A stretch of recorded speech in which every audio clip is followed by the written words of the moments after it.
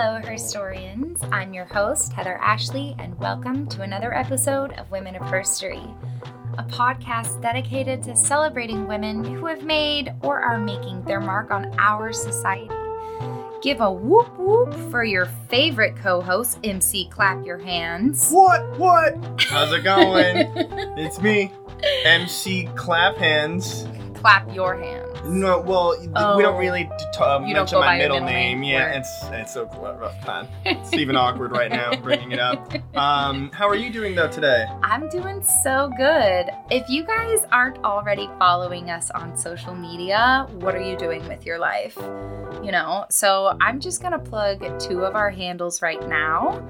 So make sure you listen through the end to hear all of our others.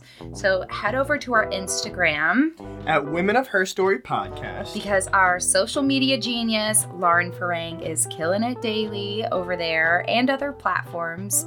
More on that at the end of the episode.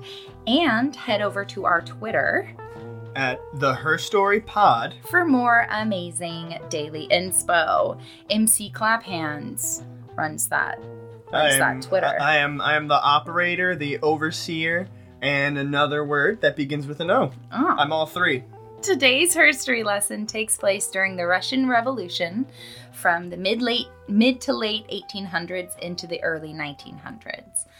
I, like in so many other episodes, had to stop myself in the research process because I could have made this one a 3-part episode. Which is super fun. I'm so excited to share this with you guys. You're going to have to bear with my pronunciations because we're in Russia and there's a lot of consonants. So today we're going to talk about Ekaterina Breshkovaya, aka Katerina Breshkovskaya, aka Breshkovskaya, aka Breshkovskoy, aka little grandmother of the revolution, a.k.a. Catherine Breshkovaya. Ovaltine. Ovaltine. That's the third O that I'm going to be. So, Ovaltine. For the sake of not being confusing, I'm going to be referring to Catherine as Catherine for this episode. Please and thank you. There's a whole lot of names. It was so weird. You said like 5 names, and I was like, she's going to mention one the whole time. Just remembered that one. Maybe 2 when she does something successful, and they're like, good job, you are this now. Yeah. It was really interesting coming across a lot of different spellings, a lot of different first names. It was a lot of hyphenations. History and so has a funny way of remembering people. Yeah, but it also has a funny way of translating names.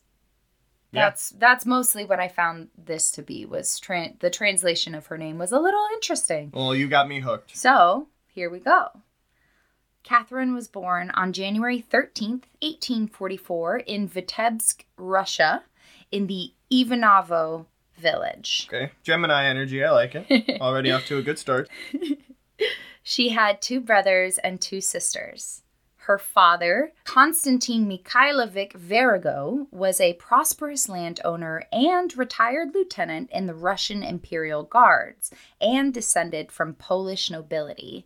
And her mother, Olga Ivanovna Vergo, was a graduate of the Smolny Institute, a prestigious girls' school in St. Petersburg, which was rare for women to be educated highly. So when they were well thought of, even though they weren't educated past, like, high school. Oh.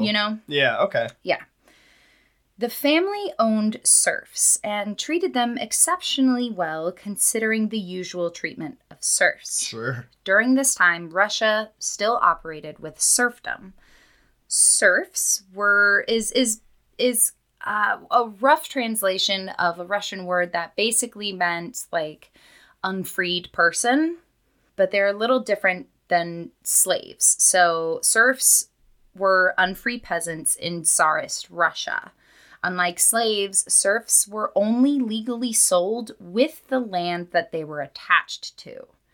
In most cases, serfs were whipped and exiled for tiny infractions. Their wives and daughters were used as concubines, and all kinds of other horrific, inhumane things. It's really Gross. Sounds tragic. Yes. All Interestingly, her parents held liberal views and welcomed the idea of emancipation of the serfs. Oh. Yeah.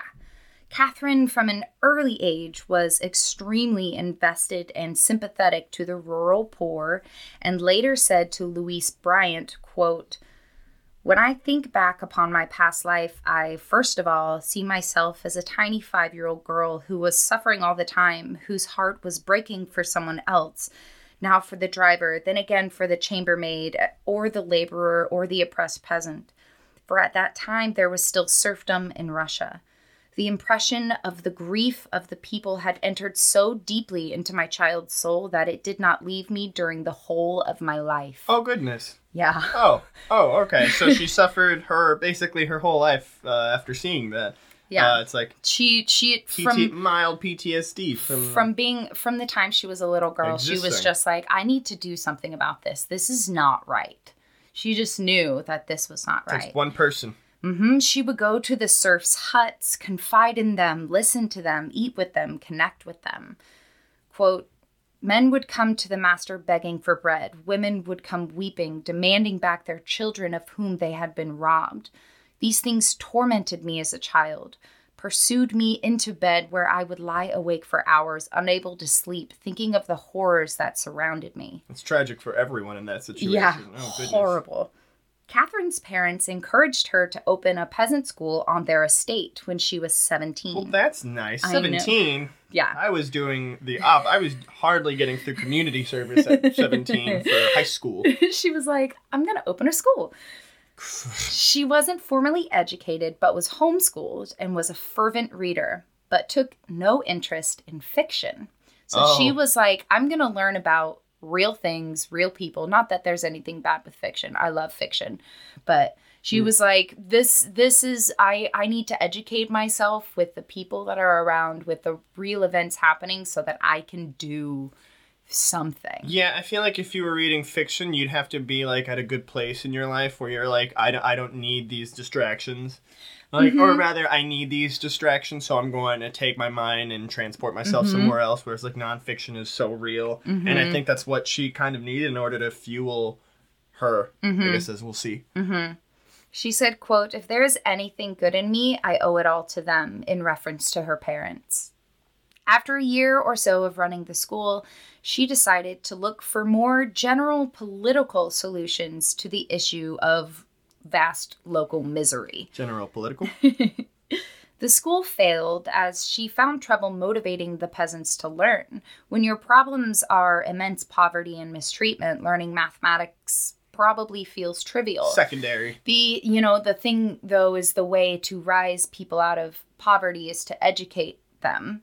But the problem then becomes it's if you've grown up, if you've grown up so long in this lifestyle of this is what you do, this is what it is, there's no escaping this. Yes. It's such a difficult space to be in. Waters to navigate, yeah. She recalled a time when her mother said, quote, "My other children behave like typical children. Katya is like a whirlwind." And her governess would say, "Breshkovsky is a spider," because she was just everywhere, putting her hand in all kinds of things as a kid. Spinning webs with her 8 legs. Furry. No. That's such a cool nickname, though. Interesting. She was a spider. Yeah, I love that. I wonder if she's an inspiration for Black Widow. Ooh. That would be so cool. It's definitely not, but still. No. In 1861, Tsar Alexander II freed the 2 million serfs with the Emancipation Act. In theory, this is great, but it certainly presented an insane amount of problems. Consider that they and their families have been attached to particular plots of land to serve the upper class and royalty forever. They're emancipated, but they have quite literally never lived anywhere else. They have no literary skills, no experience outside of servitude on this particular plot of land. Catherine recalled, quote, "In one village near ours, where the peasants refused to leave their plots, they were drawn up in a long line along the village street. Every 10th man was called out and flogged, and some died. 2 weeks later, every 5th man was flogged." Goodness. I heard many heart-rending stories in my little schoolhouse. The peasants would throng to our house day and night. Ugh. Ooh, so sad. But think about it. Like, okay, they're emancipated. They're living technically on someone else's land. So where are they going to go now? Yeah. Nowhere. That displaced entirely. And they're like, I'm not going to leave this land. My family and I have lived on this land forever. Like, where do you expect me to go? That czar should have had another plan after he doesn't emancipating people. He should have been like, I'm going to, yeah. After her school failed, she made her way to the capital city of St. Petersburg. On the train, a young prince that just so happened to be a favorite of Tsar Alexander accidentally entered her train compartment. This man was Peter Kropotkin, the man who would turn out to be a well-known anarchist and socialist revolutionary. Oh. Yeah. He shared with her information about the early populists, how they had gone to the countryside without the idea of social reconstruction and simply wanted to teach peasants to read, interest them in new ideas, give medical attention, and to help raise them out of their darkness. Kind of sounds like talking about like a secondary character in a Chekhov play, where it's like the poor person who's like trying to like get themselves out of poverty, or the impoverished person who's trying to get themselves out of poverty, and then they're being taught by the populace or by, people who are higher up, and then there's like this whole like fourth wall breaking realization that every character has. Interesting. It was with these experiences that they were able to then formulate their ideals for a better society. So it didn't start off as this like, we're going to make a better society. It was, let's just go help these people and see what happens. Yeah. And then they were like, what if? Kropotkin introduced her to the radical circles in St. Petersburg and helped to get her a job as a governess. Wow. At this time, women were not allowed to attend university classes. So Catherine said, that's fine, I'll find another way. She sat in on illegal women's courses and went to underground political meetings. Catherine said she met young women like herself who, quote, had won their personal freedom, now wanted to make use of it, not for their own personal enjoyment, but to carry to the people the knowledge that has emancipated them. Yes. Yes. Giving back to you're giving back, you're reciprocating what you learn, and you hope that they inspire, they get inspired, and that's amazing. I love that. In 1866, with persuasion from her parents, she moved back to Vitebsk. She worked with the local Zemstvo. What's the Zemstvo? I was going to ask that, yeah. Good question. Thank you. Zemstvo were provincial elected bodies that at the time were recently established by the central government. They addressed education, medical, and various other needs in the community. Good. Yeah. While working with the Zemstvo, she met a wealthy landowner who shared her views named Nikolai Breshko-Breshkovsky. The two married in 1869, and together they established a cooperative bank and a peasant agricultural school on his estate. I like that they married because it kind of feels like he was on the same page with her, where it's like, you're going to do this, we're going to do this, we're going to help these people. We're going to get married. We're going to be in love. Now, it is important that we distinguish the difference between reformist and revolutionist ideals. Yes. Reformist advocates for the reform of a government, right? Of a system from within. They say, let's chip away. Yeah.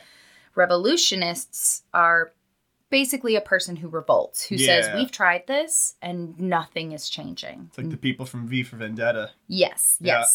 Those, they went past the reform part, and that movie was all revolutionary. Exactly. Up until this point, Catherine has been staying true to the reformist ideals, working to make changes within the existing system. Sure.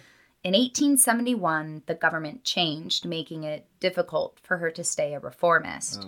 She decided that the only way to bring about a true change was to join the revolutionary cause and bring the change through force. Damn right. Okay. Yeah. She was like, we tried. You're not going to work for me? Then forget it. Yeah. We have to raise not the even system for me, up from the with ground. Me. We have to, You're not going to work with me? Yeah. Then we have to raise the system from the ground up. Yep. Yeah. Oh, I love that energy. Okay. In 1873, she went to Kiev. leaving behind her parents and husband, both physically and politically, because he was like, he's a reformist, and she was like, so were her parents, Right. more or less. Right. They weren't quite active in it, but they weren't against it. Sure. Okay. Kind of That's passive, nice, I at guess you could least. say. They're Yeah. wanting to bring up the peasants, but they're not going out of their way necessarily. They're providing a space anyway. And they're so, from an older generation too. Like, even if, as long as they share the ideologies, Right. that's at least a good step in the right direction. So yeah, she's now left behind the reformist, and she's going revolutionist, Mhm. and they're like, ugh. So at 30, she was one of the oldest revolutionary members in Kiev. Most of them were in their late teens and early 20s. And when I was reading some articles about that, it made me think of in Captain America, the, what are they called? With Oh the- my gosh. and the it's all- Flag Smashers. And they're Sorry. they're I'm all, so excited. and they're all, and they're all, The Flag Smashers. and they're all young, right? Yes. They're all young. There's a couple who are a little older, but Early I mean, I know 30s. they're like super soldiers, so like different, but still, you know what I mean. I mean, they were in their 20s. The actors were in their 20s in Greece, and they were supposed to be in high school. right. Kaniki was like 29. Yeah. Rizzo was 29, actually. Yeah. In Kiev, she shared an apartment with her sister Olga. Their apartment became the center for the Kiev Commune. They were influenced by the writings of Alexander Herzen, Peter Lavrov, and Pavel Axelrod, just to name a few. Their other sister, Nadezhda, visited, but didn't participate in their revolutionary activities. She was like, I'll come hang, but... Olga died shortly after the commune was established, effectively making Catherine completely cut off from the rest of her family. Oh. Yeah. I didn't see that one coming so Yeah. early on. I didn't either. That's, I hope she was able to find some sort of support. Yes and no. Not familial, it sounds right. like. She had a lot of support. She had a lot of support in her community. Obviously with the rebels that she is aligning herself with, but she's also kind of having to take on sort of like a guiding mother role in this place because she's like, y'all being a little cray. Mm-hmm. This is, even though we're revolutionary, we gotta like think about this. We have to think this through. Yeah. In order to make money for living expenses, she offered to tutor students to raise money. She taught French at a private girls' school and always tried to add social commentary to the girls' lessons. Yes. Right? Yes. You're like, okay, we're learning this French lesson. In today's French lesson, we're learning about the revolutionary. Can you say revolutionary in French? Perfect. Repeat after me. Feminism. That's like, I love that idea. That's like so good. Just kind of slipping it in. Yeah, where it's like, yeah, Mm-hmm. When she found that she was unable to teach and continue a life in political activities, like both equally same amount of energy, she did end up abandoning teaching because she was like, where can I be best served right now? Fair. I'm not doing all the things that I could be doing because I'm teaching. She was still an educator in some sense, Mhm. you know, putting, providing knowledge to the next generation. Absolutely. Even if she wasn't a teacher. So it's just a formality. In the fall of 1873, Catherine returned to St. Petersburg. Here, she met members of the Tchaikovsky Circle, not Tchaikovsky with the T spelt differently. I thought we were about to get into classical No. music. They were one of the famous revolutionary groups that had appeared throughout Tsar Alexander's reign. Interesting. She helped convince the group that the revolutionary indoctrination of Russian masses never could be successful without basic education first. Ooh, wee. That is a stance that she held throughout her life. I mean, I just got that's chills fair. saying Like, that. the bare minimum. Just, like, at least, like, know. Mm-hmm. Like, we just need to all know, like, the same three things. We just all need to be able to read and on write. the same page. Yeah, Like, exactly. let's just learn to read and write. Yeah, the reason why the revolution isn't Basic. happening is because people don't know, like, Mhm. fundamentals. That makes and me that's a think problem. about with the industrial unions that like they Yeah. were being taken advantage of because those factory workers weren't able to read and write. Right, You know, right. like they were just taken advantage of. Mhm. In early 1874, she gave birth to her son Nikolai. And I know you're doing the math in your head. Catherine had been pregnant with him when she arrived in Kiev. So she was already pregnant when she left. It wasn't like an affair. She ended up leaving him with her sister-in-law and became a full-time revolutionary, not seeing him again until he was 22 years old. She later wrote, quote, "I felt that in my child my youth was buried, and that when he was taken from my body, the fire of my spirit had gone out with him. But it was not so. I know that I could not be a mother and a revolutionary. Among the women involved in the struggle for freedom in Russia, there were many who chose to be fighters rather than members of the victim's tyranny." Oh. I know. I mean, she's kind of still being like a really good mother, like a maternal figure in a sense, even if she's not there for the child. Right. She's like, I know what the best place for you is going to be is not with me. Yeah, like the world needs to change. I can't be a good mom to you because the world is such a bad place. I don't want you to grow up in this world where this is a thing. Like, I'm built to like resist the system. I can't. I want to be your mom, but like this will be a better way to be a parent for you. Absolutely. As if the world is a better place, which I mean. Absolutely. Shoot, what's wrong with that? I agree. In the mid-1870s, she became involved in the famous and highly unusual event of the Russian Revolutionary era known as, quote, "to the people." Russian cities were isolated from rural villages. Young rebels had little to no contact with peasants, who made up the majority of the Russian population. The rebels decided that they should see the Russian people, the Narod, face to face. They wanted to link the urban, educated minority with the vast rural, illiterate majority. What Catherine felt was the true heart of Russia. The movement reached its peak in the summer of 1874, a summer known as the, quote, "Children's Crusade" or the Mad Summer. Oh. Thousands upon thousands of young rebels left their lives, studies, and families in the cities and went out into the peasant population. Some went to simply meet the peasants to observe and understand their circumstances better, and others wanted to recruit them into the revolutionary cause. Catherine had more experience with peasantry.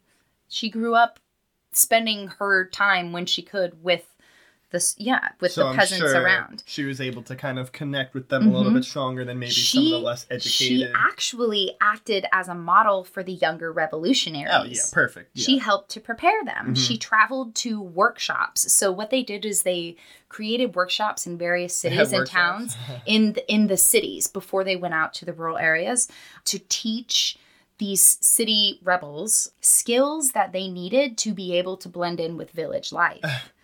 Things like shoemaking, metalworking, and weaving. From 2 to 3, like learning. From 3 to 4. Well, really, because here's the thing. Down is if they stand out, they're going to get arrested. Right. No, of course. They're going to get, the Tsar's police are going to arrest them if they see these kids standing out. So when Catherine did something, she did it. She disguised herself in peasant clothing, aged her hands and face with acid. That's right. Acid, and left with 2 other activists. They traveled to villages like Belaziri, Semyela, and Cherkasy. Wow. Her approach varied from village to village, sometimes talking to the women and men that she met, asking them about their lives and their impression of what their lives meant. Other times, she would set up meetings, mostly with the village men, to discuss the current political and social situations. She would use these meetings to convince them that it was time for a change.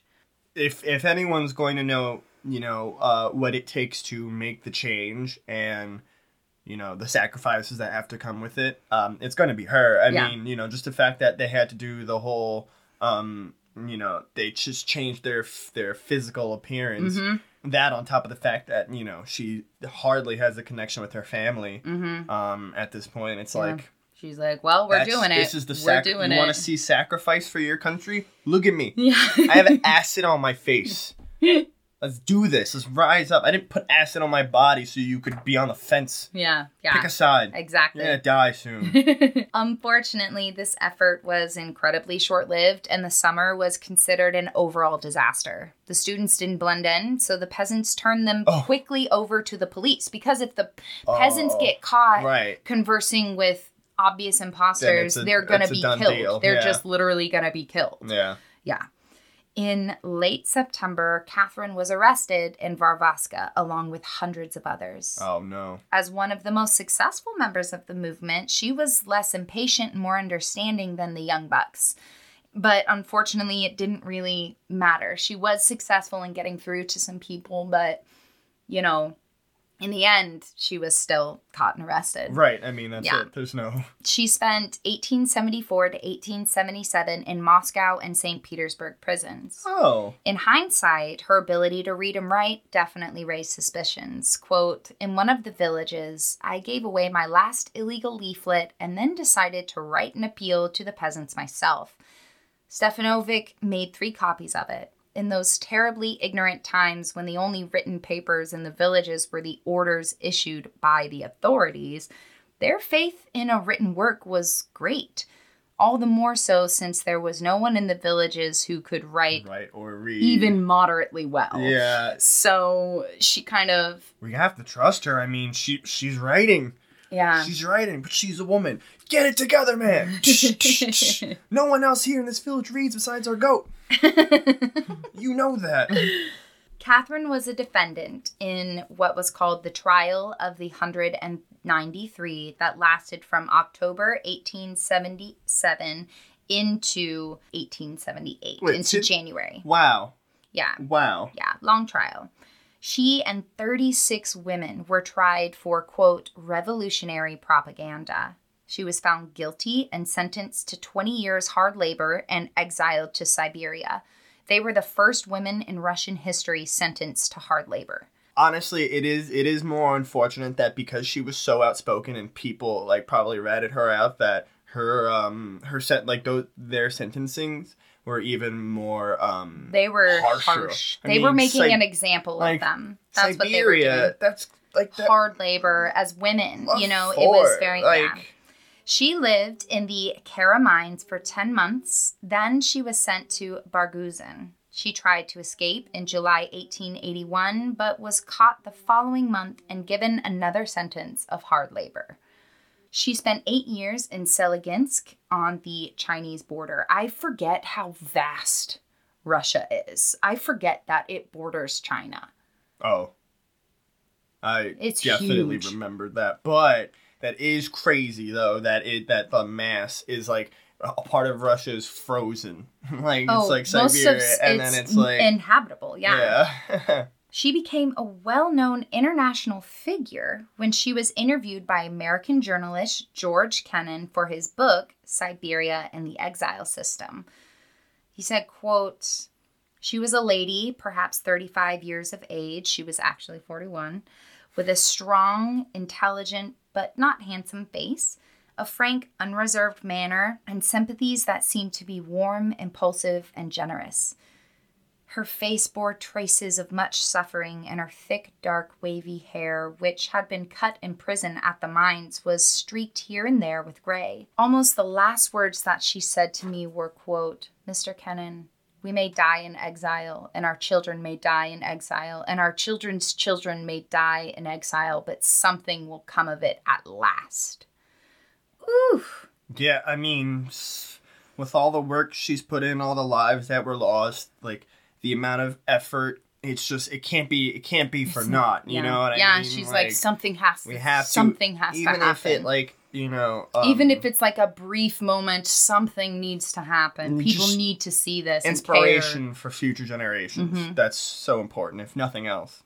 After a period of what is called free exile, where she was allowed to travel Siberia on her own, she was allowed to return home in 1896, after serving 18 years of hard labor in Siberia.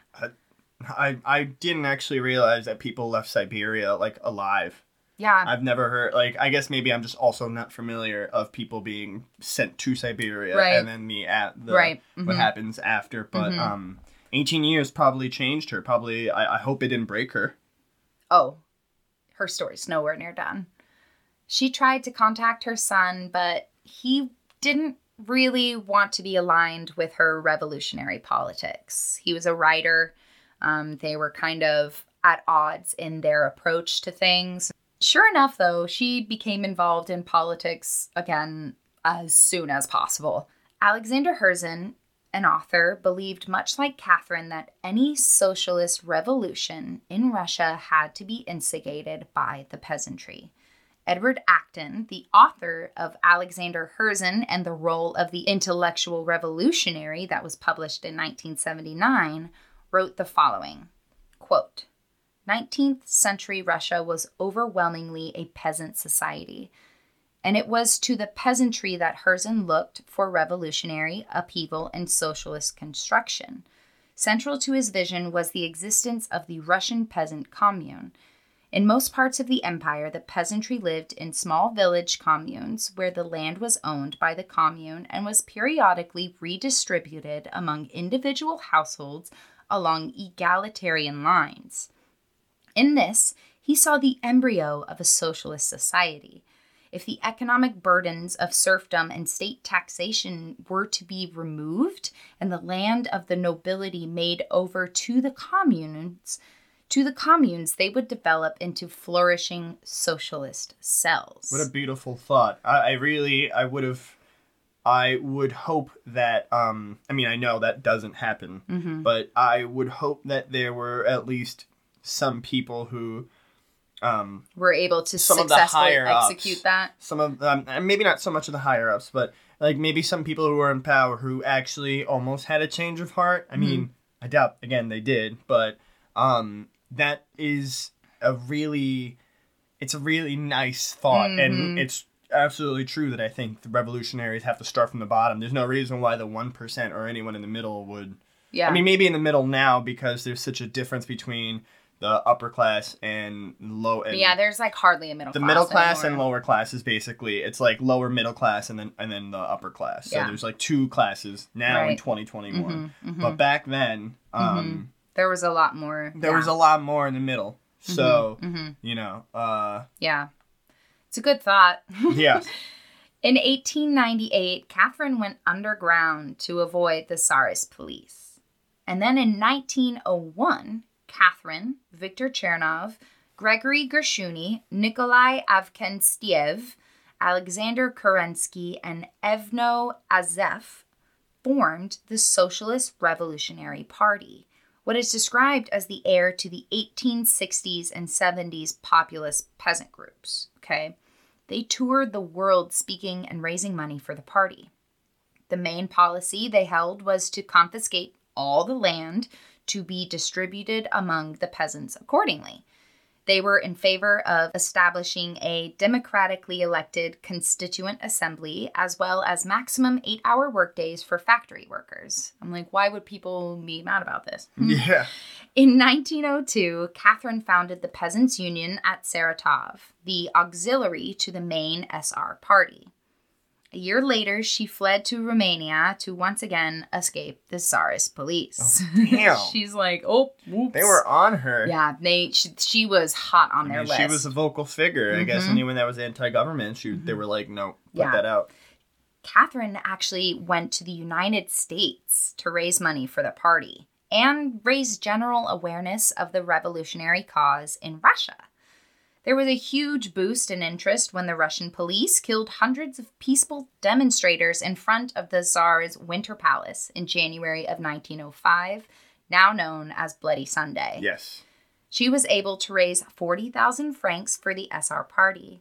And my calculations might be wrong, but that's about 300,000 today. Which is a fair amount of money. That's incredible. Especially for one person to bring in. I mean, and that's before Kickstarter or Indiegogo. That's just her hitting the ground and making contacts. In the fall of 1905, she returned to Russia. In 1907, she was, drumroll please, arrested again. Oh. She was jailed in St. Petersburg's Peter and Paul Fortress for 2 years. Peter and Paul. She was tried in 1910 as a revolutionary and sentenced to be exiled to Siberia for life. Oh. Starting in the town of Kurensk on the Lena River at 65 years old. Wow. Yeah. She met Alexander Kerensky, a young lawyer who ended up playing a vital role in Russian politics and Catherine's political life. Catherine tried to escape in November of 1913. I'm just like, at that point, she's 68 years old, like trying to escape. Like, girl. That's incredible. Unfortunately, it was unsuccessful. While her contacts in the United States pressured the government to release her, she remained in exile for 4 years in several various towns. She was released after the overthrow of Nicholas II. Ooh. Yes, he abdicated his throne on March 15th, 1917, as the Romanov dynasty was overthrown. Yes. The royal family was arrested by the Bolsheviks, and they were, and the royal family was held in seclusion. Yeah, Bolshevik Revolution. And on July 17th, 1918, the Bolsheviks murdered him, his family, and all of their closest retainers. So, Score one for the people. when Catherine arrived back in St. Petersburg, she loudly supported the provisional government that had arisen after the aftermath. 2 members of the SR were involved closely: Alexander Kerensky, the Minister of Justice, and Viktor Chernov, the Minister of Agriculture. The new government ordered the release of all political prisoners that had been held in Tsarist jails. Excellent. During World War I, she supported the war efforts and Kerensky. During this time, the SR party experienced a major party split, and Catherine's stance put her more on the right side than the left. As she took an interest in women's issues, she supported the war and women's issues with her support of the formation of women's battalions.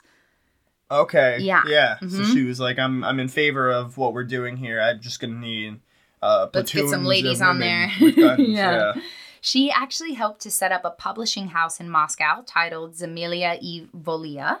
The publishing house was involved in the SR's Society for the Distribution of Literature. So she's still holding true to her initial stance of we have to educate people. We have to educate people. You can't have a thriving society for everyone without basic Knowledge. education. Yeah. Mm-hmm.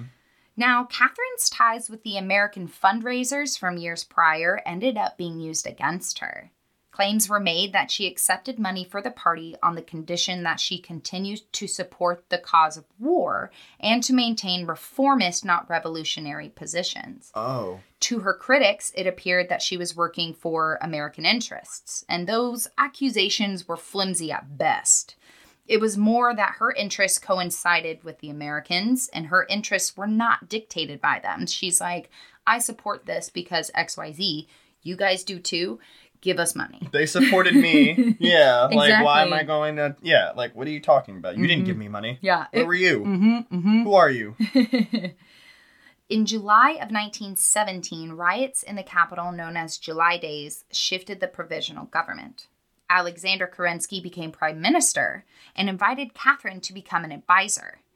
Journalist Louise Bryant interviewed her in her book called 6 Months in Russia and later wrote this of her experience. I saw Babushka a good many times after that and found why she lived in this back room on the top floor of the Winter Palace. First, it was because she chose to live there. They had offered her the choice of the beautiful apartments, and she had refused anything but this simple room. She insisted on having her bed and all her belongings crammed into the tiny place and ate all her meals there.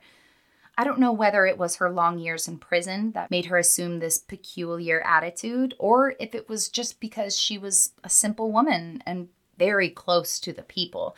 I think she was probably like, I don't feel like I should be here. Yeah, she was very humbled. I'm sure she was humble before she even got sent to Siberia the first time. Mm-hmm. And then just being in those tech quarters just What made a her sentence. be like, I don't need anything more than like a 4x4. Like, Yeah. I need like and give me a closet space. Yeah, and yeah. that's it. I don't even need that much. Yeah. Like, I'm sure after enduring her circumstances and seeing other people struggle, she was like, this is, I can do my job here. Fine. I need to, yeah. She mentioned that she was looking forward to the elections for the Constituent Assembly. She believed a victory for the Socialist Revolutionary Party, namely Alexander Kerensky, would be Russia's first president.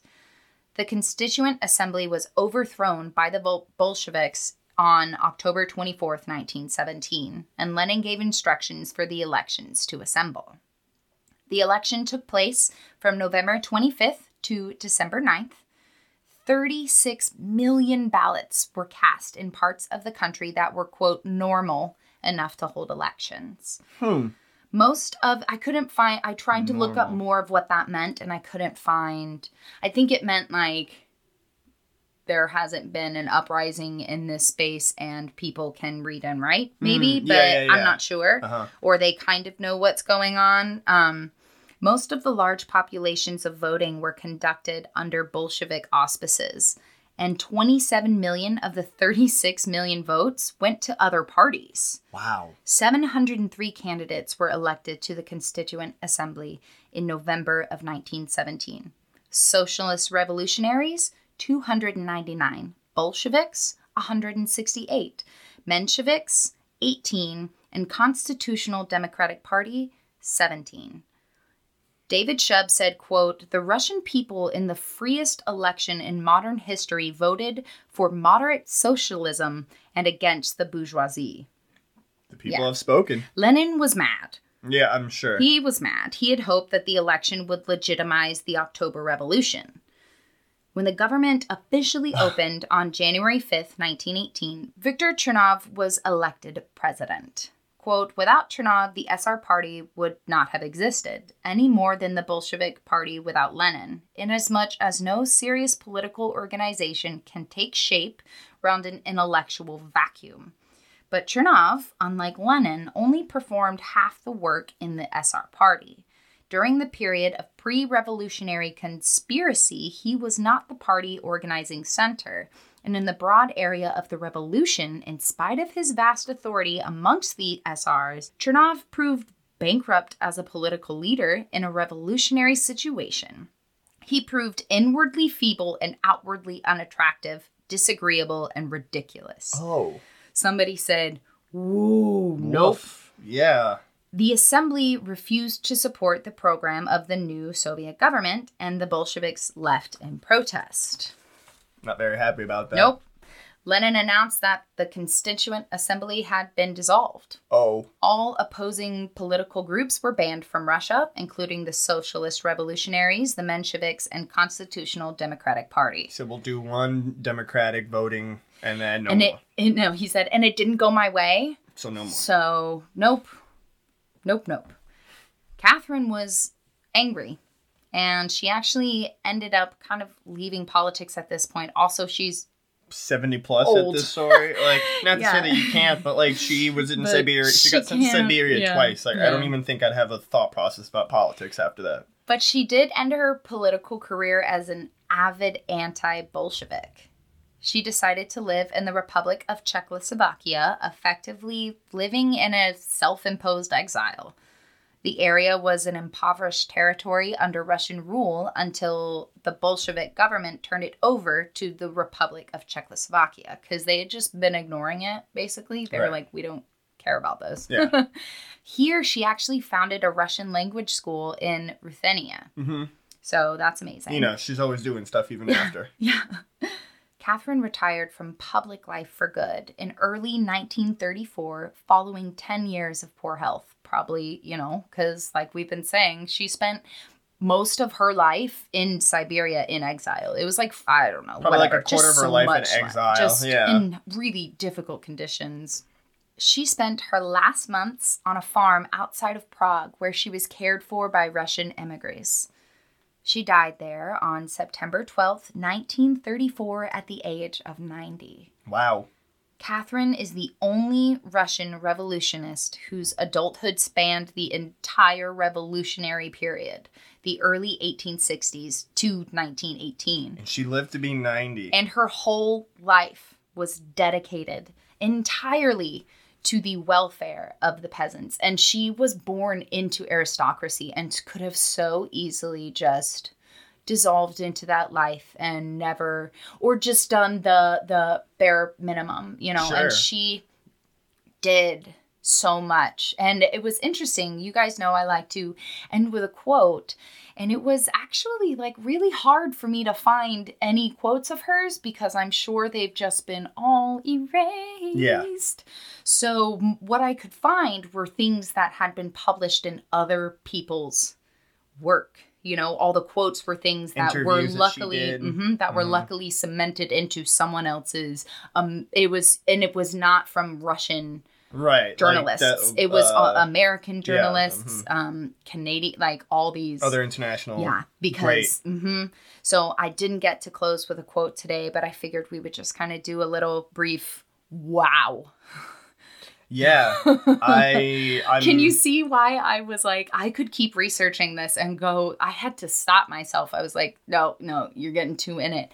And here's the thing. Vera Figner was brought up a lot in my research because she, at this same time, was also part of a revolutionist party doing crazy stuff. She was plotting the assassination of Alexander. Yeah. She was like in that lane. And so it was just so interesting to look at, wow, these two incredibly like strong passionate, willed, like you have to women were existing at the same. Now I couldn't find that they ever worked together or cross paths in that way. Russia's big, but Vera was born just a few years after Catherine, and they were basically like running like a parallel lane to each other. Yeah.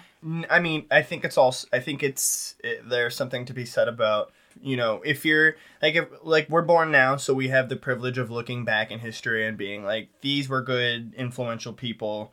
I want to aspire to be like them. Whereas, you know, early 1900s, late 1800s, there weren't as many role models who were both like public figures, who were readily identifiable, who weren't slandered or arrested because they like opposed political parties or ideologies. So, you know, for her to at least, not for nothing, she was born in the aristocracy, so she used that, you know, that little bit of like knowledge, insight, and privilege, and kind of and then did not have that privilege anymore. ran in the opposite direction with it. She said, this is how these people live.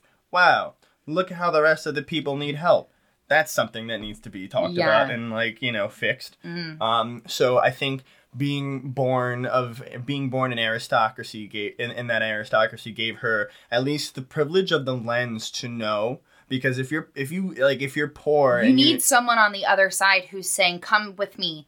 Let me educate you. Let me help you do this for yourself. And if you live in a podunk village, how are you going to know that, like, if no one else can read and write except for the police? How are you going to know that the 1%'s really taking advantage of you if all you know is the goat, like, you know, like you're 5 tasks a day, your family, like, you are worried about flogged, your kids getting stolen. Yeah, you know, whether you want to be or not. You know, like I said before, there's a lot to be said about you know, kind of being the first one or the only one, in this case being the only woman to kind of witness the revolution. Oh, the whole start to finish. Not even just the only woman, the only revolutionist. Right, who wasn't killed off. Because I'm sure there were a lot of male revolutionaries. It's not their story.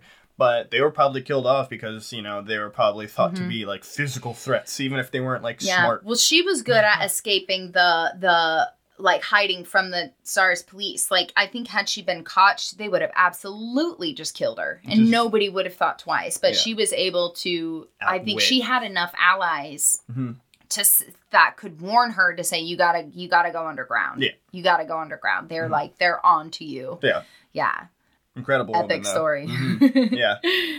Thank you, historians, for coming back and sticking through to the end. I know this was a longer run. Subscribe, follow, tell the pigeons in your neighborhood. Come back this Friday for an interview with singer-songwriter Lily Rocklin. In this interview, Lily shares with us why she left France to make music in New York City, what the creative process has looked like during the pandemic, and what's coming next for her. Shouts out Astoria, Queens. Yeah. Because, got to bring it back in some form. So, very excited for that. It's good. Follow us on the social media, TikTok, at Her Story Podcast, Facebook, Women of Her Story, Instagram, Women of Her Story Podcast, Twitter, The Her Story Pod, and visit our website, ofherstory.com. Amazing. Until Friday, be safe, stay healthy, and show the world what you're made of. Put on sunscreen, get a vaccine. Happy Mother's Day. Hi, moms. Oh, yeah. Happy Mother's Day. I should have said that at the beginning. Happy Mother's Day to everyone who celebrates and to everyone who doesn't celebrate or just have a good day. Yeah.